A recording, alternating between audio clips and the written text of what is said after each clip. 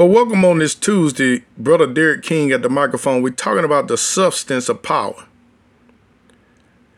Father, Lord, I pray to you, Father, in the name of Jesus Christ, that you will put a watch around our tongues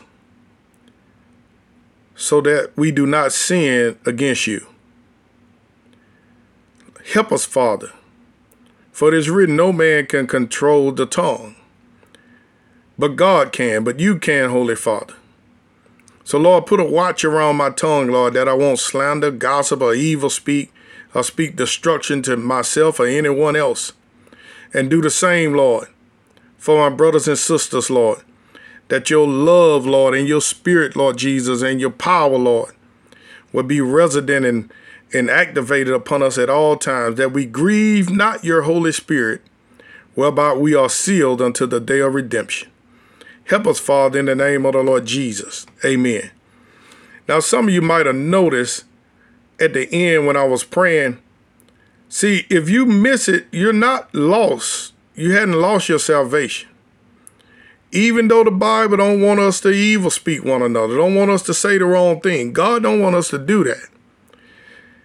But we do it sometimes. Am I right? So what happens is sometimes we'll grieve the Holy Spirit. Don't mean he left us. That's an important thing to bring out. We grieve him. See, he said he'll never leave us nor forsake us. He said he'll be with us until the consummation. So he don't leave us because we miss it. One time David missed it. And even though he had the Holy Spirit didn't leave him. He did pray that he didn't leave him, but the Holy Spirit didn't leave him. So we don't want to practice sin in order to grieve the Holy Spirit.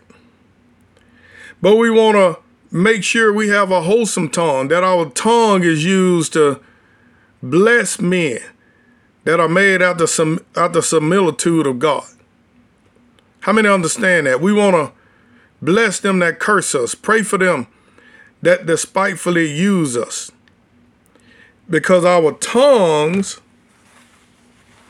are a source of power. Proverbs 18 and at verse 20.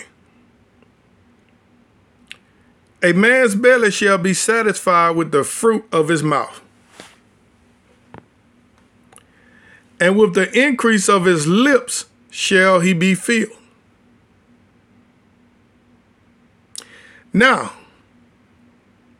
that is a strange statement if you just think about it. You're talking about my belly going to be filled with my mouth and with the amount of words I increase in, I'm going to be filled. Yes, that's what it's saying. All blessings start first with a word. All curses start first with a word. Verse 21, it says, death and life are in the power of the tongue, and they that love it shall eat the fruit thereof. I heard of a case years ago, and about some elementary students walked around one of their classmates saying, die, die, die. And they said, they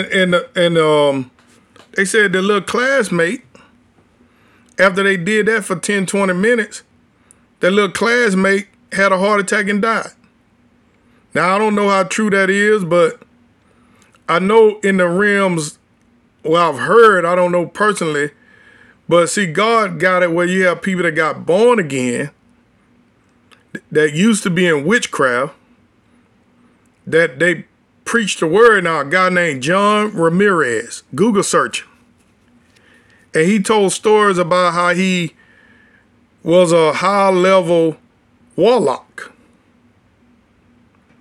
and how he was assigned to certain parts of the city in New York, how he ran certain blocks, how he used to stay up all night praying to his father, the devil, at the time, and praying, speaking word curses over neighborhoods, over cities, and how he used to project out of his body into people's homes and create problems in their marriage and all that kind of stuff.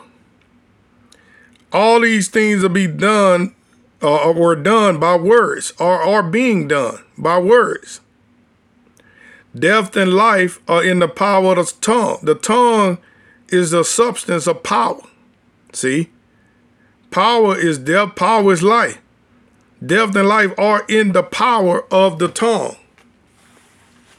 So, if a person can do that on the evil side, right?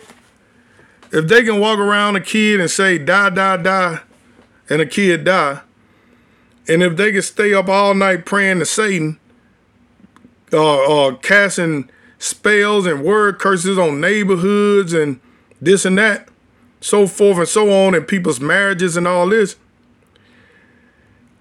I would think that the church should be busy doing the same thing for God.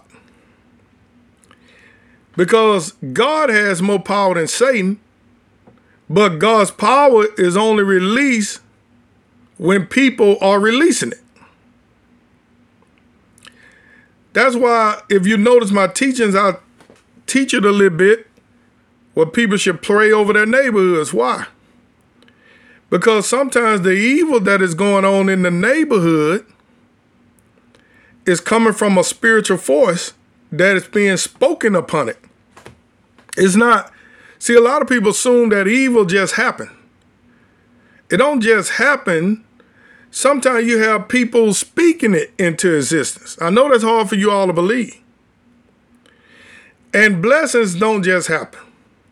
The blessing, it happens by being pronounced with words.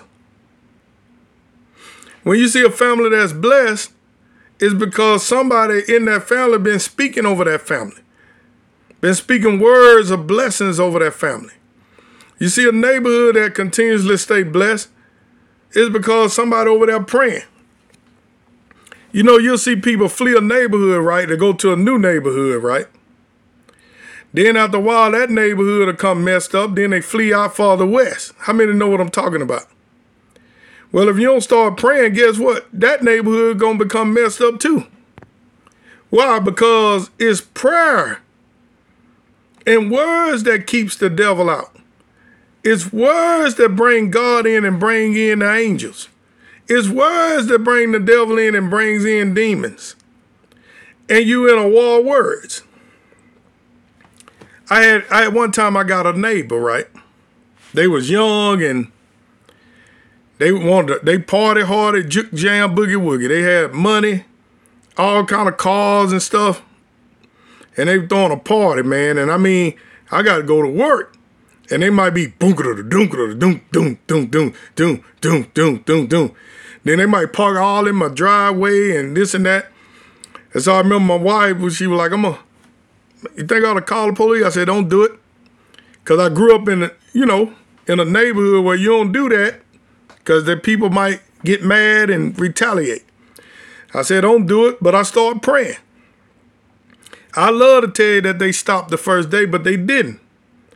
But I prayed every day. I said, there'll be no reveling in my house or around my house or around my neighbor's house. There'll be no drug selling or drug addiction in my neighborhood, on my street, around my house. I bind the spirit of reveling, the spirit of partying, and the spirit of wickedness. I just kept binding the spirits.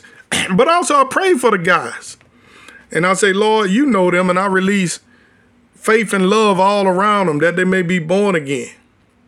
And I just prayed that every day, maybe 3 or 4 times a day, even when I was at work. Do you know, in about 6 months, they finally stopped having parties and all that? Why? Because death and life are in the power of the tongue. How many understand that? You will never change anything in your neighborhood, in your home, in your body, in your finances, till you learn how to speak life to those areas, to bind the evil and release the good. I got a lot to say, but I'm out of time. Be blessed.